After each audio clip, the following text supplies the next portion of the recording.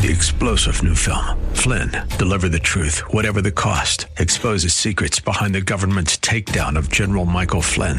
Flynn knew what the intel world had been up to. He ordered the first audit of the use of contractors. This set off alarm bells. He told the truth. He was the most dangerous person for Donald Trump to hire. They had to get rid of Flynn.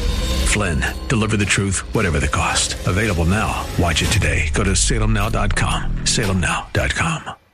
Welcome to the Georgene Rice Show podcast. This program was originally broadcast live on 93.9 KPDQ. We hope you enjoy the show. Well, good afternoon and welcome to the Monday edition of the Georgene Rice Show. Glad to be back in the studio from the Restored Hope Network conference, which was, to put it in a word, excellent. I'll tell you more about that on another occasion, but it was really a highlight for me to have been a part of that event. Today on the program, we're going to revisit a conversation I had on the book Start with Amen, How I Learned to Surrender by Keeping the End in Mind. So that will be in our 5 o'clock hour, so you might want to stick around for that. By the way, happy Juneteenth. Now, this is an occasion that's observed on the 19th of June. Get it? Juneteenth, to commemorate the end of slavery in the United States. It was also known as Freedom Day or Emancipation Day. Well, it didn't end on that date, but that was the declaration upon which it was to end. On June the 19th, 1865, Major General Gordon Granger came to Galveston, Texas to inform the reluctant community there that the president, then Abraham Lincoln, 2 years earlier, had freed the slaves and to press locals to comply with his directive. Well, according to Juneteenth.com, there was no one reason why there were a 2.5 year delay. There's no single reason one can point to in letting Texas know about the abolition of slavery in the United States. The historical site says that some accounts place that delay on a messenger who was murdered on his way to Texas with the news, while others say that the news was deliberately withheld. We don't know which version is true. Despite the delay, slavery did not end in Texas overnight, as one might have suspected, according to an article by Henry Louis Gates, Jr., originally posted on The Root. He said that after New Orleans fell, many slavers, they traveled to Texas with their slaves to escape regulations enforced by the Union Army in other states. The owners there were placed with the responsibility of letting their slaves know about the news, and some delayed relaying that information until after the harvest. In other words, it was in their worst self-interest to relay a message that would deprive them of the labor they had enjoyed without pay, their slaves. Well, Juneteenth is, as I mentioned, a combination of June and 19th in honor of that day that Granger announced the abolition of slavery in Texas. This is also the date, the 52-year anniversary of the signing of the Civil Rights Act. So this is within the African American community, and I would hope beyond, an important day in our nation's history. While I was in San Diego, I learned of the tragic events that took place involving a Navy vessel. 7 American soldiers were killed at sea. I also learned about 7 American soldiers attacked in Afghanistan, which reminds us, and of course, San Diego is very much a Navy town. There's military reminders everywhere, but this is a difficult time for the U.S. military. As I mentioned, 7 American soldiers were killed on Friday, and the commanding officer there was seriously injured when a U.S. Navy destroyer inexplicably crashed into a huge container ship off the coast of Japan. And when I say crash, it gives you the impression that the Navy vessel hit the container ship. It was the other way around. The ship hit the Navy vessel. And investigating why that happened is what is the focus of the investigation at this point. The USS Fitzgerald was extensively damaged. Vice Admiral Joseph Aucoin, the commander of the 7th Fleet, told a news conference on Sunday, heroic efforts prevented the flooding from catastrophically spreading, which could have caused the ship to founder or sink. It could have been much worse. Well, it wasn't much worse. We're grateful for that. But 7 sailors lost their lives. And after 15 years of war in Afghanistan, American soldiers are still coming under fire from the Afghans there, supposed to be helping. 7 Americans were injured on Saturday there when an Afghan soldier shot at them in an Afghan National Army base. A week earlier, 3 other American troops were killed in what is believed to be another insider attack. So 2 tragic events involving military service members. The USS Fitzgerald hit the Filipino container ship at about 2:20 a.m. local time on Friday, Aucoin said in his remarks regarding that collision. The weather was clear. The commanding officer was asleep below decks when this cabin took a direct hit. 7 sailors died in their flooded berths below deck. The commanding officer also was trapped inside his cabin, Aucoin said, but eventually he was freed and flown by helicopter to a Japanese hospital. Efforts to free the trapped sailors were unsuccessful, and it wasn't until after 24 hours that they were, in fact, reached. The collision caused significant damage under the Fitzgerald's pilot house, a large puncture below the ship's waterline, opening the hull of to the sea. At least 3 investigations will be conducted. It is a reminder, however, that when men and women in uniform are serving this nation, it doesn't matter if they are in armed conflict, it is a dangerous line of work, and they're willing to put themselves in harm's way in order to protect the interests of the United States. It's very sobering to me to consider that and to remember to keep them generally in prayer. Well, the U.S. Navy fighter jet shot down a Syrian government warplane after it attacked Washington-backed fighters near ISIS, their de facto capital of Raqqa, this according to the U.S.-led coalition on Sunday. In a statement, the coalition headquarters in Iraq said that an Fa-18E Super Hornet shot down a Syrian Su-22 that had dropped bombs near positions that were held by Syrian Democratic forces. Well, the statement said coalition aircraft had conducted a show of force to turn back the attack by Syrian leader Bashar Assad's forces in the town of Jadin, south of Tabqa, which means very little to most of us since we don't know that geography. But the coalition said the shoot-down took place in accordance with the rules of engagement and in collective self-defense of coalition-partnered forces. Well, the statement said a number of SDF fighters, these are Syrian defense fighters, were wounded in the regime's attack, but did not specify further. The coalition also said that Russian officers had been contacted on a special deconfliction hotline in their effort to halt the assaults. Well, the coalition's mission is to defeat ISIS in Iraq and Syria, the statement said. The coalition does not seek to fight Syrian regime, Russian or pro-regime forces partnered with them, but will not hesitate to defeat coalition or partner forces from any threat, or to defend them, rather, from any threat. The statement went on to call for all partners in Syria's complex and bloody 6-year-long civil war to focus their efforts on the effort to defeat ISIS, which is our common enemy and the greatest threat to regional and worldwide peace and security. Well, the U.S. defense official says that the Super Hornet that shot down the Syrian jet was based on board the USS George H.W. Bush, which is currently operating in the Mediterranean. The official didn't say which weapon was used to shoot down the Syrian plane. But not surprisingly, Russia responded with a threat of its own moving forward. This effort to communicate so that these conflicting goals and priorities would not result in the shoot down of those aircraft that are in the air and aren't necessarily directly our enemies. In other words, this deconfliction agreement, as followed by the United States, has now not been accepted by the Russians. Well, the U.S. pilots operating over Syria won't hesitate to defend themselves from Russian threats. That's what the Pentagon spokesman said today. In the latest escalation between the two superpowers since the U.S. jet shot down that Syrian aircraft on Sunday, we do not seek conflict, but we will address it if it comes. The chairman of the Joint Chiefs of Staff, General Joseph Dunford, doubled down on that rhetoric during Monday's speech at the National Press Club. We'll tell you more about that and what the Russians say they are prepared to do if similar events are to occur in the future. 16 minutes after 4 o'clock, you're listening to The Georgene Rice Show. You're listening to the Georgene Rice Show podcast. It's aired on 93.9 KPDQ. We are back 20 minutes after 4 o'clock. You're listening to the Georgene Rice Show. We were talking about the fact that a U.S. plane downed a Syrian jet, and the Russians are doing a bit of saber rattling.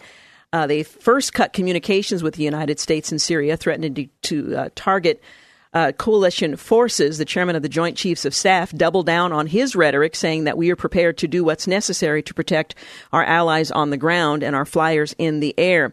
Department of Defense spokesman Major Adrian Galloway said coalition aircraft would continue conducting operations throughout Syria, targeting ISIS forces, providing air support for coalition partner forces on the ground. As a result of recent encounters involving pro-Syrian regime and Russian forces, we have taken prudent measures to reposition aircraft over Syria so as to continue targeting ISIS forces while ensuring the safety of our aircrew given known threats in the battle space. Earlier in the day, this is today, local time, Russian officials threatened to treat U.S.-led coalition planes flying in Syria west of the Euphrates River, considering them to be targets. The news came one day after that first time in history a U.S. jet shot down a Syrian plane. The last time a U.S. jet shot down another country's aircraft came over Kosovo, and that was in 1999 when a U.S. Air Force F-15 Eagle shot down a Serbian MiG-29. Well, on Sunday, it was a U.S. F-18 Super Hornet that shot down a Syrian Su-22 after that jet dropped bombs near U.S. partner forces, which we are committed to protect. Russia's defense minister also said Monday it was suspending cooperation and coordination with the U.S. and Syria over so-called deconfliction zones after the downing of that Syrian jet. The United States and Russia, which have been providing air cover for Syrian President Bashar Assad since 2015 and his offensive against ISIS, have a standing agreement that should prevent in-air incidents involving U.S. and Russian jets engaged in operations over the country. Well, the Russian defense minister said it viewed the incident as Washington's deliberate failure to make good on its commitments under the deconfliction deal. Well, Russian Deputy Foreign Minister Sergei Ryabkov, in comments to Russia's news agency, compared the downing to helping the terrorists that the United States is fighting against. What is this if not an act of aggression, he went on to say. Meanwhile, the U.S. blocked opposition said Assad's forces have been attacking their positions in the northern province of Raqqa and warned that if such attacks continue, the fighters will take action again. Would just tell you that we'll work diplomatically and militarily in the coming hours to establish a deconfliction, but in the absence of cooperation in that area, the United States is prepared to do what it has already done. Meanwhile, the president met with the leadership from Vietnam, deepening our ties during the prime minister's recent visit. The May summit between President Trump and the Vietnamese prime minister demonstrated the extent of warming relations between the Vietnamese and the United States. Over the past 2 decades, the country's relations have been relatively stable, with converging interests in economics, military affairs, geopolitics. This relationship will prove to be particularly important as both countries contend with China's expansion in the South China Sea. Well, hours after meeting with the president, the prime minister spoke with the Heritage Foundation about Vietnamese-American relations and Vietnam's security concerns. During his speech, the prime minister touched on several shared U.S.-Vietnamese interests. He commended the trading of technology and produce, the signing of $15 billion in contracts, the investing of $10 billion to American projects in Vietnam, and the expanding of tourism and education. Well, according to U.S. Commerce Secretary Wilbur Ross, part of the deals include a $3.4 billion investment in goods manufactured in the U.S. that support 23,000 jobs. Well, the prime minister also mentioned that investments between the two countries continue to be signs of good relations, with 850 American projects already in the country worth some $10 billion. And Vietnam issued licenses making way for $50 to $70 million projects in America. Well, converging military interests are also bringing the two nations closer, despite their embattlement in the Vietnam War decades ago. Well, the White House announced that the U.S. and Vietnam pledged to strengthen defense ties under the 2011 Memorandum of Understanding on Advancing Bilateral Defense Cooperation and the 2015 Joint Vision Statement on Defense Relations. One of the most noticeable agreements in recent months is the delivery of 6 patrol boats and a decommissioned U.S. Coast Guard Hamilton-class cutter. More measures to expand maritime security have also been in the talks between the two countries. Now, it's interesting in the broader historic context to consider that China was North Vietnam's major ally, and now Vietnam's partnership with the United States is, at least in part, to serve as something of a counterweight to the expansion of China's power in the region. Sort of an interesting development over the decades since the Vietnam War. Well, the president says he is going to reverse the damage done by President Obama's Cuba policy. I'm not sure I've mentioned it here before, but I'm planning a trip to Cuba in mid-July. I'm not sure what impact this may or may not have, but nonetheless, Mike Gonzalez reports that if America First means anything, it has to mean preventing a virulently anti-American criminal enterprise from perpetuating its existence next door and reproducing itself throughout the hemisphere. And since this is precisely what the previous administration's opening to the Castros accomplished, President Trump is duty-bound to reverse this mistake. Well, he goes on to point out that, in fact, if the New York Times is to be believed, and on this we should, as coddling the Castros is one thing the Gray Lady has been consistent on for 60 years, the administration is about to announce it is reinstating the limits on travel and trade that Obama lifted. Now, this isn't full reversion, but it is at least a step in that direction. Obama always said that he was helping Cubans with his opening, and in a technical way, that's true. Alejandro Castro Espin, the ideologically unbending Leninist son of the military ruler Raul Castro, is a Cuban. So is General Luis Alberto Rodriguez Lopez Calejo and the economic czar in charge of the lucrative tourist trade. Lopez Caleja is also Castro's son-in-law and Alejandro's brother-in-law. Well, U.S. recognition and sanction of the Castros helped these two Cubans enormously in their endeavor to inherit political and economic control when Castro, a spry 85-year-old man, effected a transition from one communist Castro to another in a short 9 months. Castro's 11 million other citizens were not helped so much, Mr. Gonzalez points out. They would have had a much better hope of a real transition to a post-communist, pro-Castro free Cuba had Obama not promised that in exchange for nothing, the Castro dictatorship would benefit from selling their products in the United States and receiving credits to boot. Now, with Cuba's international benefactor, Venezuela's own despotic government, teetering on the brink of collapse, the Obama lifeline to the Castro family looms even larger. People with zero understanding of Cuba have always parroted the Godfather stereotypes, so let's put things in a language they'll understand. Raul is Don Corleone. In this version, while Alejandro is Michael Corleone and Lopez Caleja is Tom Hagen. Sonny and Fredo are played by any number of Miami Cuban Americans with business interests tied to this division of the spoils. The freedoms of their former compatriots is not a concern. Alejandro is widely expected to pull the strings of power when and if the nominal heir apparent, Miguel Diaz-Canel, first vice president since 2013, takes the title of president from Raul in February of next year. And there are precedents for this in the revolution and earlier Cuban history. Cuba's president from 1959 to 1976 wasn't Fidel Castro, but a wealthy lawyer by the name of, Tirado was the last name, a non-entity who committed suicide in 1983. From 1936 to 1940, the republic's official head was a man whose last name was Bru, another wealthy lawyer whose strings were pulled by Mr. Batista. Both of these gentlemen, if you will, with communists, associated with communists, and let them take part in government, a little known fact. But before reading these lines, reading through the history, these two played a significant role in the transition in that country. 6 months ago, Reuters said he was already established press and internet freedom as significant concerns. It is often written that he is a Beatles fan and always has been. But not much change has occurred for the people who actually live in the country. Trump has said he's going to reverse the damage done, in quotes, by the previous administration, and that will include travel, the extent of which we're not altogether clear. Now, Mike Gonzalez, also in writing on this subject, asked how dissidents responded to the president's change in Cuba policy. And there was a letter sent by Cuba's main dissident group to the president thanking him for his decision to prohibit U.S. trade with the military, security, and intelligence services on the island, their tormentors, as they put it. Serves as a timely rebuke to the previous warm embrace from the previous administration of the Castro regime and those still defending it. He points out that the letter was sent by Beretta Solar on behalf of the group she leads, the Ladies in White.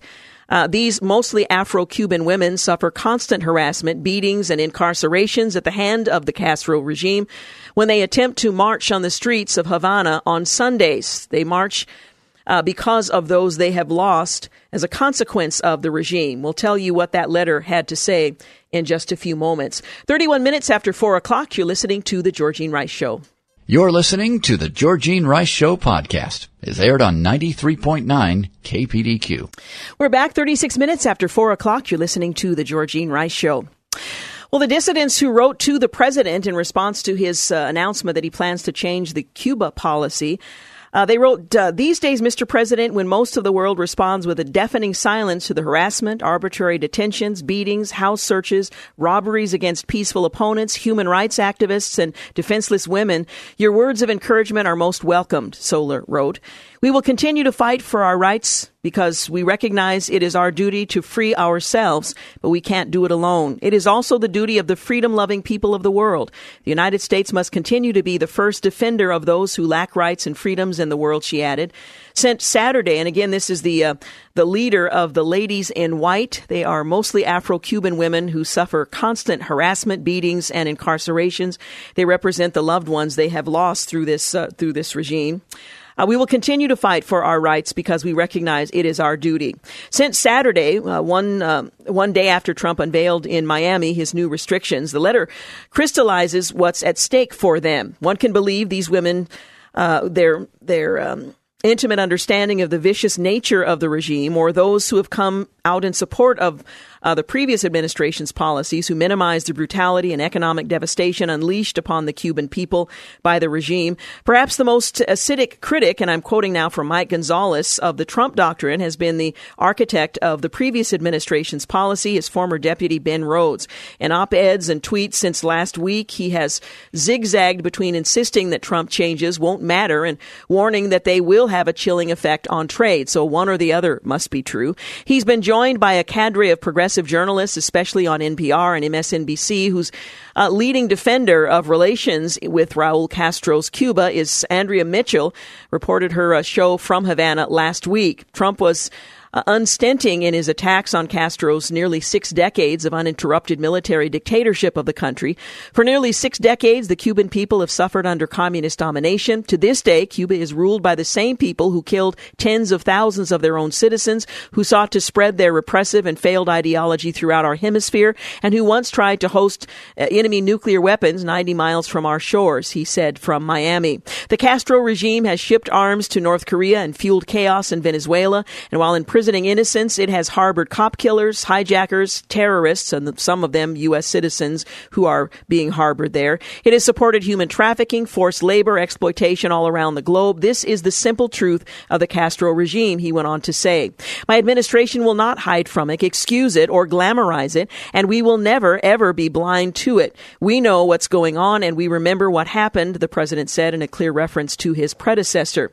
Well, Obama not only unilaterally ended many restrictions on trade there and travel with Cuba after the announcement in 2014, December, that he would undo the adversarial approach toward Castro of his 10 predecessors. Obama went out of his way to extend his hand to those who pummel people like Solar.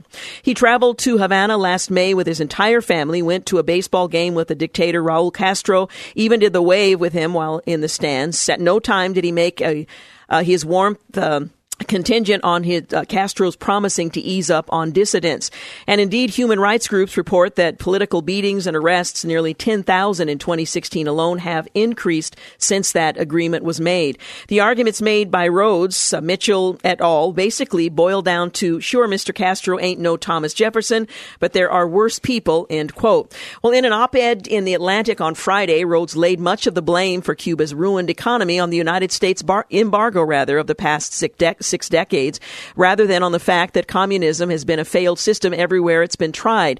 Yes, the Cuban government shoulders its share of the blame, Rhodes allowed in passing, but there are dozens of authoritarian governments. We do not impose embargoes on China, on Vietnam, Kazakhstan, or Egypt. He refers to the dissidents once in his piece, calling them the dissidents that the United States supports.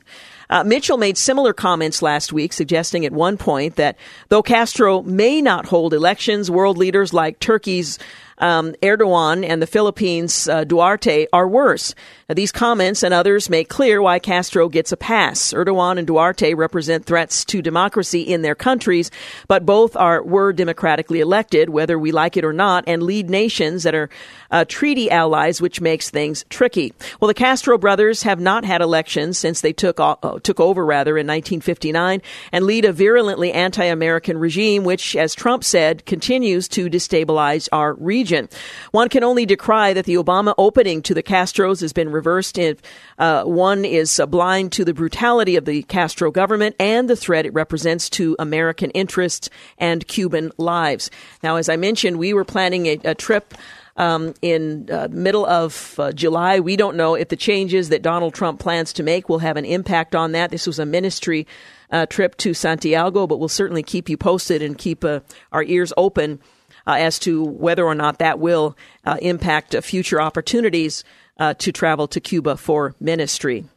Well, struggling to make progress here at home on campaign promises like tax and health care reform, rank and file congressional Republicans are stepping up their calls for their leaders to cancel or at least shorten their upcoming August recess.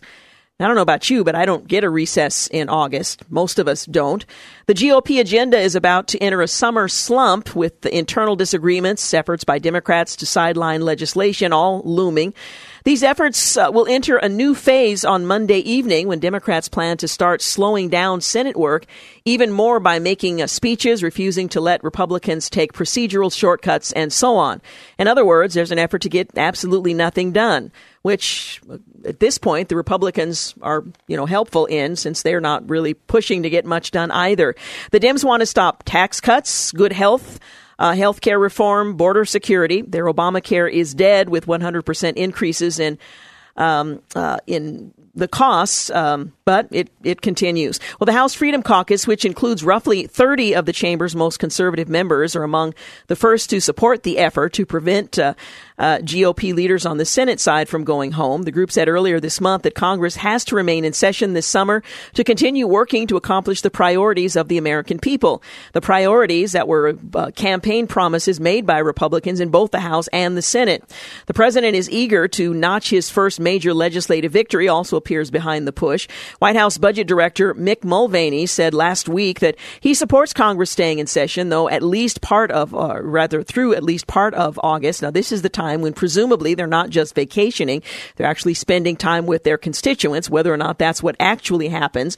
But today, the White House counselor Kellyanne Conway argued that Congress needs to pass legislation for the good of the country, not with re-election in mind for next year. She made clear that Trump, a businessman and real estate mogul by trade, wants faster results than are being delivered. When he says drain the swamp, it's not just about getting rid of all the crocodile in the water that we don't need. It's about moving at a different pace. She said, speaking on Fox and Friends, I feel very confident that we'll get health care and taxes passed this year. Well, she's more confident than certainly many members of the U.S. Senate. Republican Senate leaders set goals of having an Obamacare replacement bill ready for a vote on the 4th of July. And by the end of the month, at the least, again, not clear that's going to happen on the Senate side. So while canceling the recess won't help Republicans meet their deadline, a delay could help them pass a bill before returning home to face voters and clear the way for a budget resolution before the September deadline. Passing a budget resolution could also help pave the way for a tax reform, other spending bills they've promised. Still, an Obamacare repeal deal is proving elusive after the House passed its version in May. The Conservative Republican Study Committee has written to Senate Majority Leader Mitch McConnell, voicing serious concerns over reports suggesting the Senate is headed in a direction that may jeopardize final passage of the House of Representatives, or rather in the House of Representatives. Congress now has 45 days, legislative days, before September 30th. And while the House has already passed an Obamacare replacement bill, the chamber also initiates the process for money-related legislation like budgets and tax bills. A few Senate Republicans have recently backed the no recess idea. Senator Steve Daines, a Republican out of Montana, told the Hill newspaper, Congress has no business taking a recess when the people's business remains unfinished. But getting full support for from Senate leaders and rank and file members to cancel a recess, an almost perennial request, is unlikely. Several Capitol Hill sources are saying one problem is that Hill lawmakers historically use August to travel in delegations to foreign countries. So they may already have plans that cannot be reversed, or at least at no cost. This year, a trip to China is scheduled through the U.S. Asia Institute, and a trip to Israel is being led by the American Israel Education Foundation, according to high-ranking congressional aides. I'm sure they're wonderful trips, but the people's business is, of course, the people's business, and the question is whether or not that will be the priority. Now, I imagine members of Congress, members of the Senate will argue that we are doing the people's business abroad, but that may be a hard sell for those who expect more, certainly expected more at the time of the election from Senate Republicans, not to mention their Democratic allies. 46 minutes after 4 o'clock, you're listening to The Georgene Rice Show, brought to you in part today by Zero Res. You're listening to the Georgene Rice Show podcast. It's aired on 93.9 KPDQ. We're back 50 minutes after 4 o'clock. You're listening to the Georgene Rice Show. Well, atheists across the fruited plain are rejoicing after a federal judge declared on, today, that a cross erected in a Florida park violated the law and must come down. Yet another U.S. District Judge Roger Vinson wrote in his ruling, I am aware that there is a lot of support in Pensacola to keep the cross as is, and I understand and respect that point of view. But the law is the law, he said. Well, the lawsuit was filed in 2016 by the notorious Freedom from Religion Foundation and the American Humanist Association on behalf of 4 Pensacola citizens. Well, the judge pointed out that park has hosted tens of thousands of people for roughly 75 years without causing anyone offense until, well, now. When a city park serving all citizens, non-religious, Jewish, Hindu, Buddhist, Muslim, and Christian, contains a towering Latin cross, this sends a message of exclusion to non-Christians and a corresponding message to Christians that they are favored citizens. That's certainly not how I've ever interpreted that, but Annie Gaylor, the organization's perpetually offended co-founder, wrote, the original cross was erected in 1941 in Bayview Park. It was replaced with a 34-foot white Latin cross in 1969 by the Pensacola JCs. Judge Vinson, in his ruling, said that the Bayview Cross is part of the rich history of Pensacola and Bayview Park in particular. He said the cross had been the focal point for Memorial Day, Veterans Day services, not to mention Easter sunrise services. However, after about 75 years, the Bayview Cross can no longer stand as a permanent fixture on city-owned property. He was a judge appointed by Reagan, by the way. He directed the city of Pensacola to remove the cross within 30 days, and he also ordered the city to pay the aggrieved plaintiffs $1 in damages. That comes out of a quarter apiece. The American Humanist Association celebrated the judge's ruling. I don't need to quote what they said. We pretty much all know. Judge Vinson based his ruling on a court case involving a similar cross that suffered the same fate in Georgia. If the cross under review in that county, in Rabun County, violates the First Amendment and had to be removed, the cross here must suffer the same fate, the judge said, looking at a precedent from another state. Oddly, Judge Vinson seemed rather reluctant to rule against the cross. The historical record indicates that the founding fathers did not intend for the Establishment Clause to ban crosses and religious symbols from public property, he wrote. Indeed, the enlightened patriots who framed the Constitution would have most likely found this lawsuit absurd, and if I were deciding this case on a blank slate, I would agree and grant the plaintiffs no relief. But alas, this is not what we have here, he writes. The Deplorables Guide to Making America Great Again, a book recently written, points out that people of faith are facing unrelenting attacks from ruthless atheists, who are bent on eradicating Christianity from the public. No expression, no depiction. Should Christian citizens be relegated to some sort of second-class citizenship? Should they be directed to keep their beliefs hidden inside the church house? We know that under the previous administration, there was a deliberate effort to rephrase the idea of the freedom of religion to the freedom of worship, which would have done just that. Relegate Christians to hide their beliefs within the confines of the church house without any opportunity to express outside. Will they demand that city leaders rename Los Angeles and San Francisco? Should the 10 Commandments be chiseled off the doors of the Supreme Court? Should references to God be sandblasted from our national monuments? Just how far do the atheists intend to go in this culture jihad, as Todd Starnes put it, this cultural jihad on our Judeo-Christian values. And that's a rhetorical question, but it seems that that is precisely the goal. Todd Starnes, by the way, is the author of The Deplorables Guide to Making America Great Again, that deals with this and other subjects of religious liberty and the effort to restrict it altogether. Well, as you know, we had a Union Gospel Mission Radiothon recently, and we talked about the fact that the numbers of homeless here at home in the city of Portland has grown rather dramatically in the metro area. Well, there is a new survey that confirms that fact. The homeless population in Multnomah County increased nearly 10% in the last 2 years.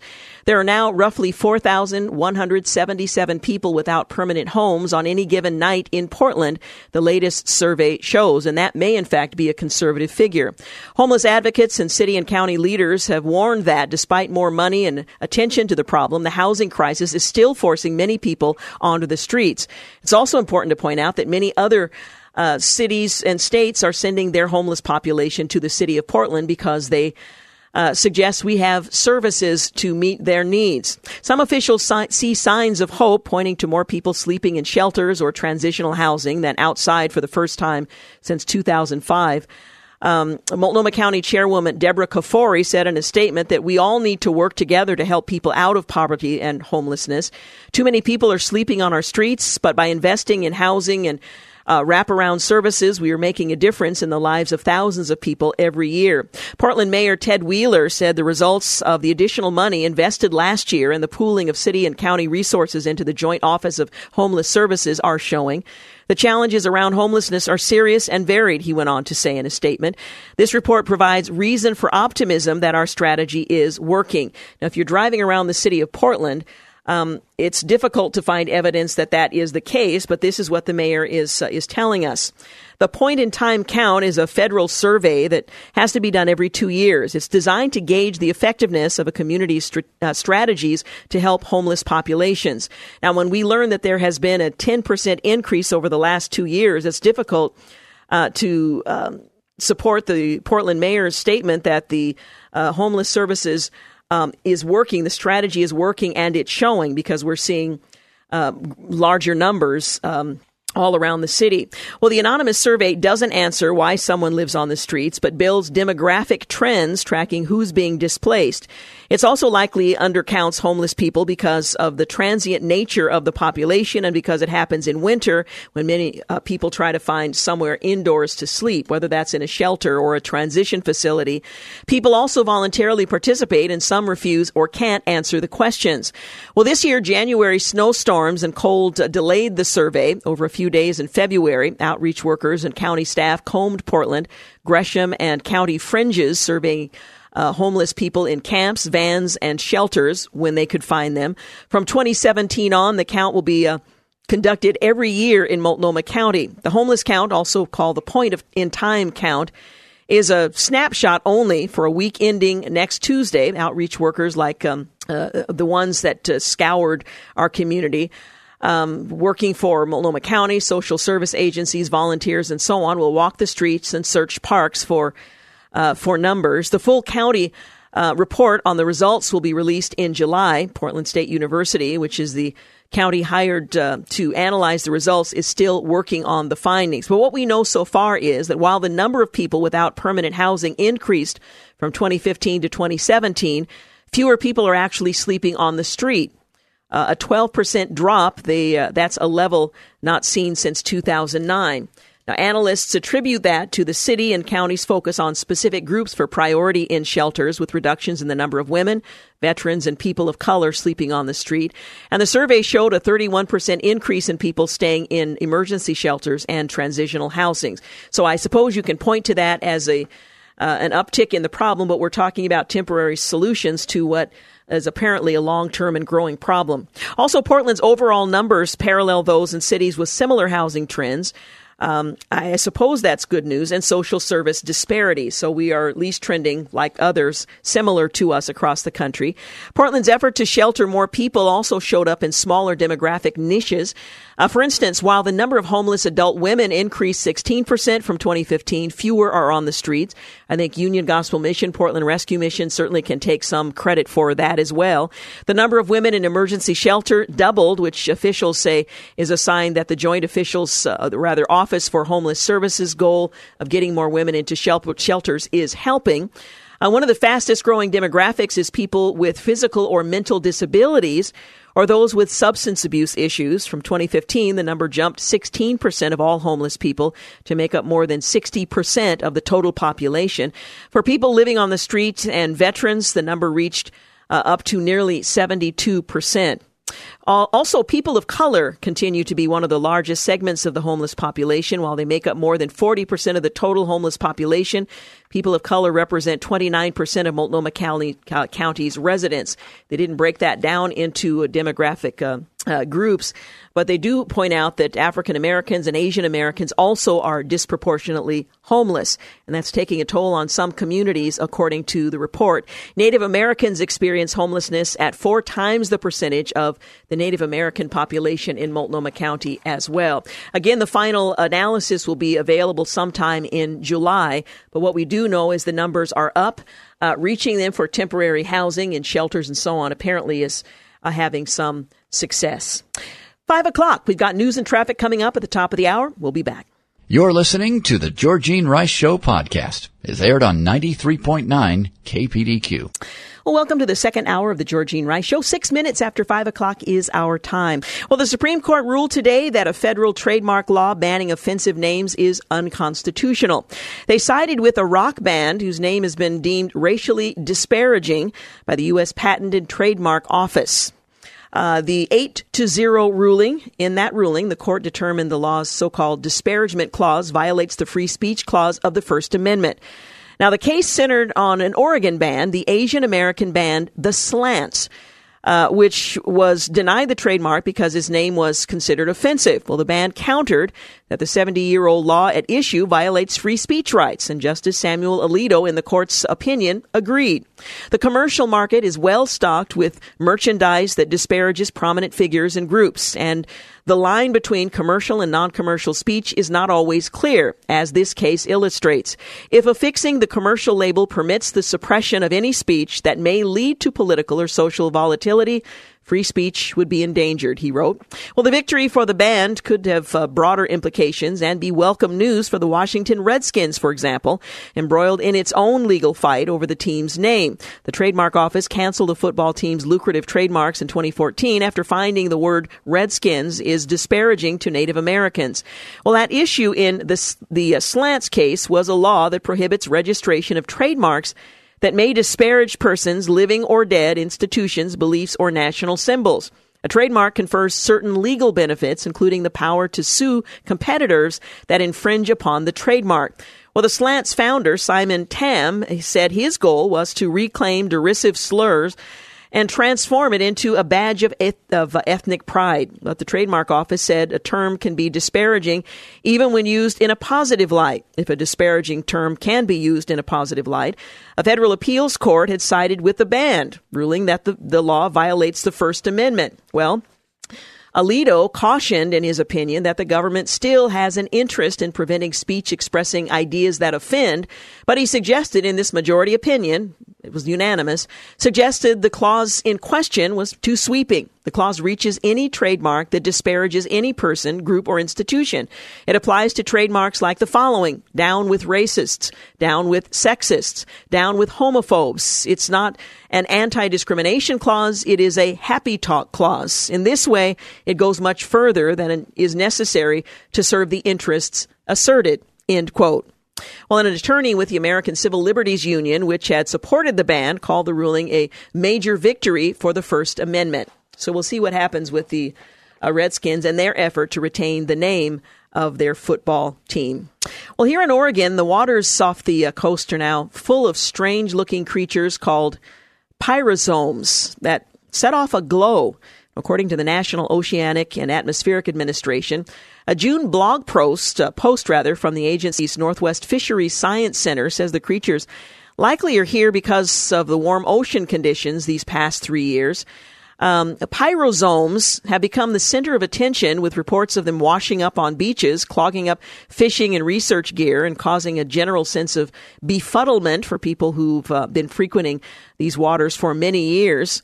But to our knowledge, they've never seen these creatures in such high densities here off the Oregon coast before.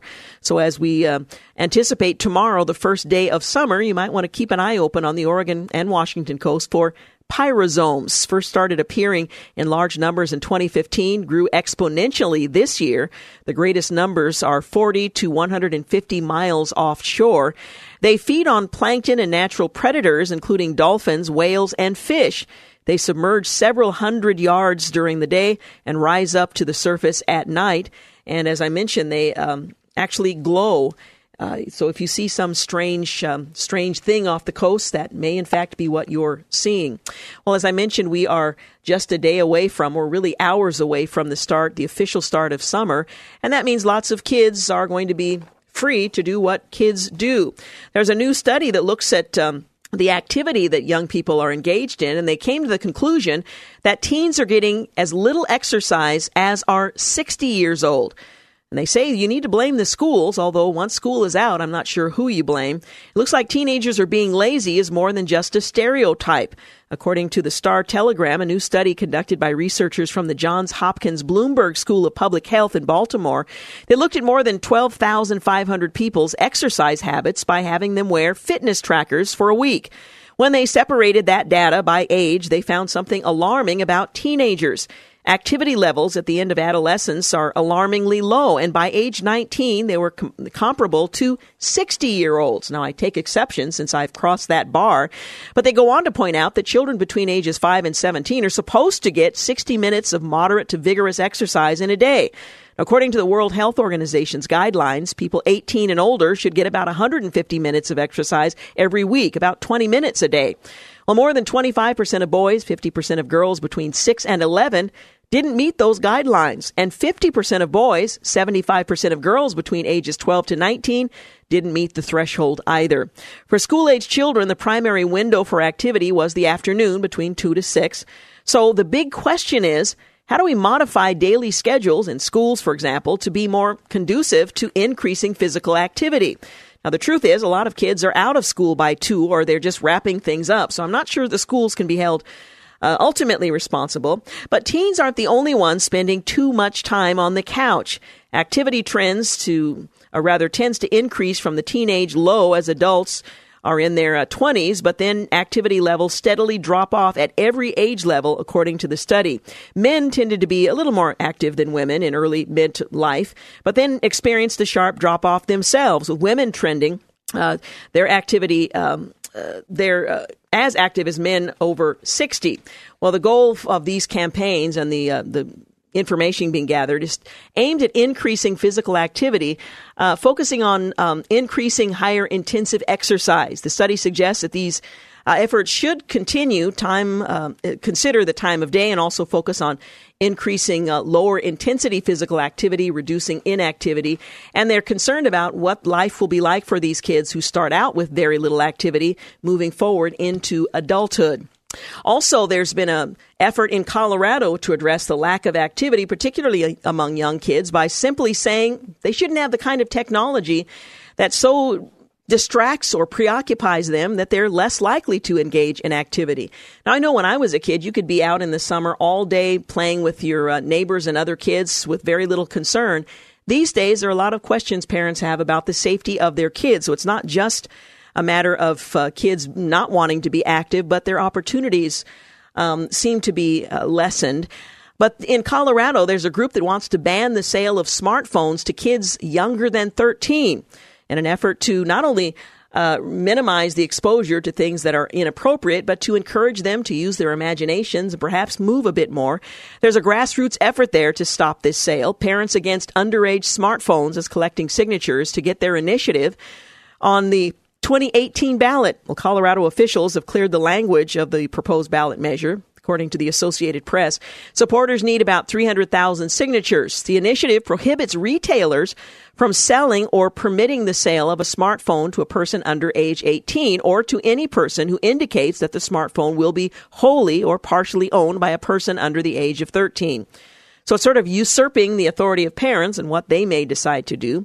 They say the retailers must verbally inquire about the age of the intended primary owner of the smartphone prior to the sale, the document, the response, and file a monthly report to the Department of Revenue. So they would dispatch, or rather deputize the phone sellers to act in their own worst interest by failing to sell what they sell to parents who intend to give them to kids that they want the government to say cannot have them. Well, retailers who sell a smartphone for use to a preteen would get a warning for the first offense, but could be fined $500 to $20,000 for subsequent violations.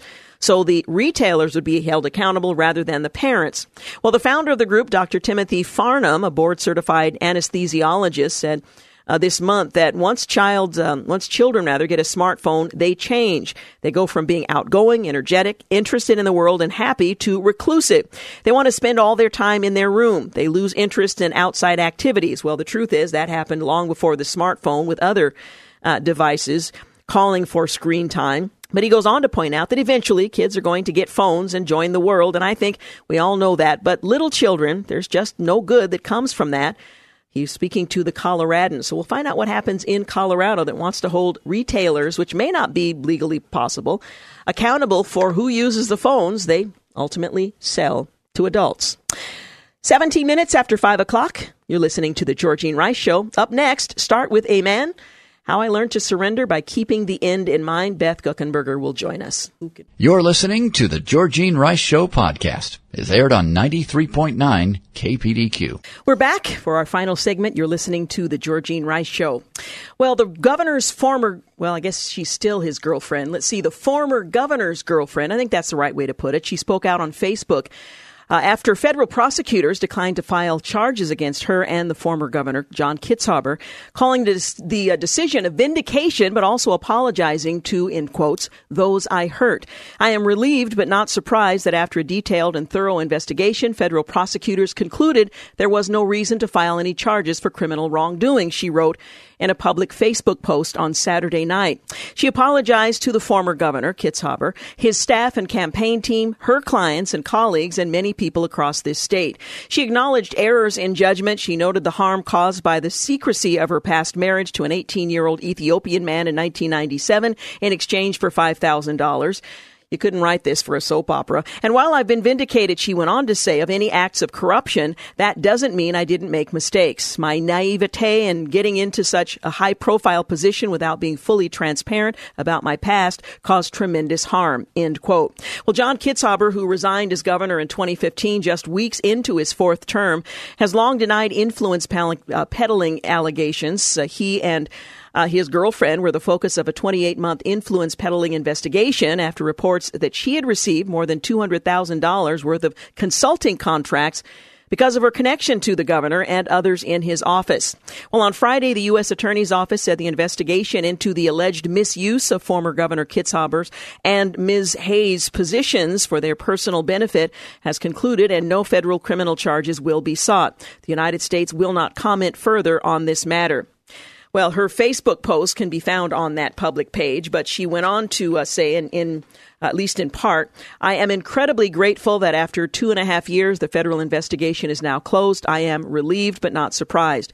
However, while I have been vindicated of acts of corruption, that doesn't mean I didn't make mistakes. One of the many very difficult aspects of this ordeal has been not being able to apologize because, due to the ongoing investigation, I was advised by legal counsel not to make apologies or any statements that had anything to do with the allegations. So now, finally, I want to apologize to those I hurt. The secrecy about my past marriage and so on, she says, it caused an incredible amount of drama and stress and undermined good work that was being done on important issues like reducing poverty, reforming health care, addressing climate change, and protecting our environment. For that, I am deeply sorry. The greatest harm was to John referring to the governor, the former governor, the person I love most in this world, and that has been a heavy burden. I truly believe that, given his impeccable career in public service, the false accusations of corruption would have had little traction if it had not been for the wrongful actions in my past. I will be forever grateful for John's forgiveness and kindness as we have lived through these tremendously difficult past years. And she goes on from there. Anyway, the governor's girlfriend, the former governor's girlfriend, has submitted on a public Facebook page a rather lengthy apology for the role she played in the resignation, ultimately, of her boyfriend, Governor John Kitzhaber. And sad news regarding the life of Otto Warmbier. He is now dead. He was the former U.S. prisoner of North Korea. He was 22 years old. He was the American student who was detained there, held in North Korea before being returned back to the U.S. earlier this month. He has died.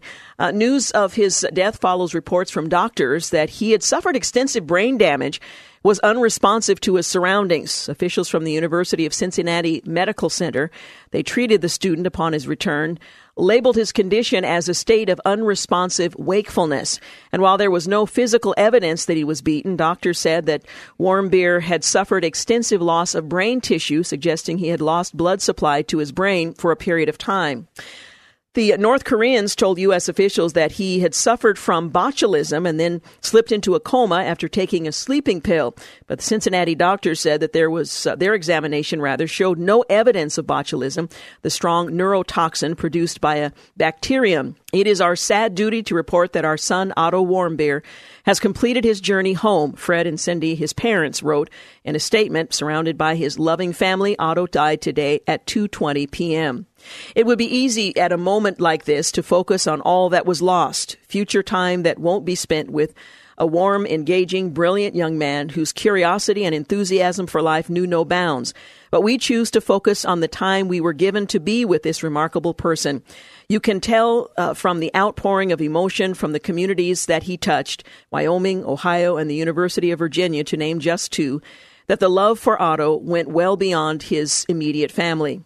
We would like to thank the wonderful professionals at the University of Cincinnati Medical Center who did everything they could for Otto. Unfortunately, the awful, torturous mistreatment our son received at the hands of the North Koreans ensured that no other outcome was possible beyond the sad one we experienced today.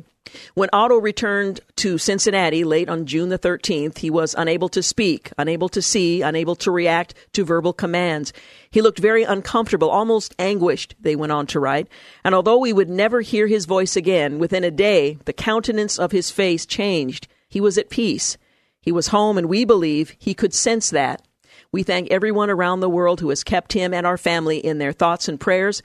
We are at peace and at home, too. Again, Otto Warmbier, the 22-year-old former U.S. prisoner of North Korea, has died. Just a sad end to that story. But as his parents pointed out in their comments, it wasn't likely that any other outcome was possible, sadly. Well, tomorrow on the program, we're going to talk with Rick Langer. He's a co-author in the book that he has written, Winsome Persuasion. That's something I think all of us need to focus on these days as we face some difficult challenges in communicating our faith in what is increasingly a hostile environment. It is politically charged, and while we may not be talking about politics, much of what's being said in any context is interpreted in the context of politics. So we'll talk with Rick Langer tomorrow about the book he co-authored, Winsome Persuasion. And then on Wednesday, we'll talk with Dr. Meg Meeker. The book is titled Hero, Being the Strong Father Your Family Needs. I know it's after Father's Day, but we're going to revisit the subject because it's one that's important to not only individual families, but to our culture as well. And then on Thursday, we'll talk with Alan Fadling. He's the author of An Unhurried Leader, The Lasting Fruit of Daily Influence. We are out of time, so I want to take a moment to thank Clark Hilton for engineering today's program, James Blend for producing all of and engineering portions of today's program, and thank you for making the Georgene Rice Show part of your day. Have a great night. Thanks for listening to the Georgene Rice Show podcast. If you'd like to download a podcast of the show or would like more information on today's guests, please visit the show at kpdq.com or on Facebook. Follow the show on Twitter at GRiceShow and like us on Facebook. And join us live every weekday at 4 for more critical thinking for critical times on 93.9 KPDQ. 3-star General Michael J. Flynn, head of the Pentagon Intelligence Agency, knew all the government's dirty secrets. He was one of the most respected generals in the military. Flynn knew what the intel world had been up to. He understood its funding. He ordered the first audit of the use of contractors. This set off alarm bells. The explosive new documentary, Flynn, Deliver the Truth, Whatever the Cost, uncovers the facts behind this scandal. Flynn told the truth. He was the most dangerous person for Donald Trump to hire. I find out the worst enemy that I'm going to face in my life is right here in America. They took my assessment and they wanted me to change it. And I was like, I'm not changing it. They had to get rid of Flynn.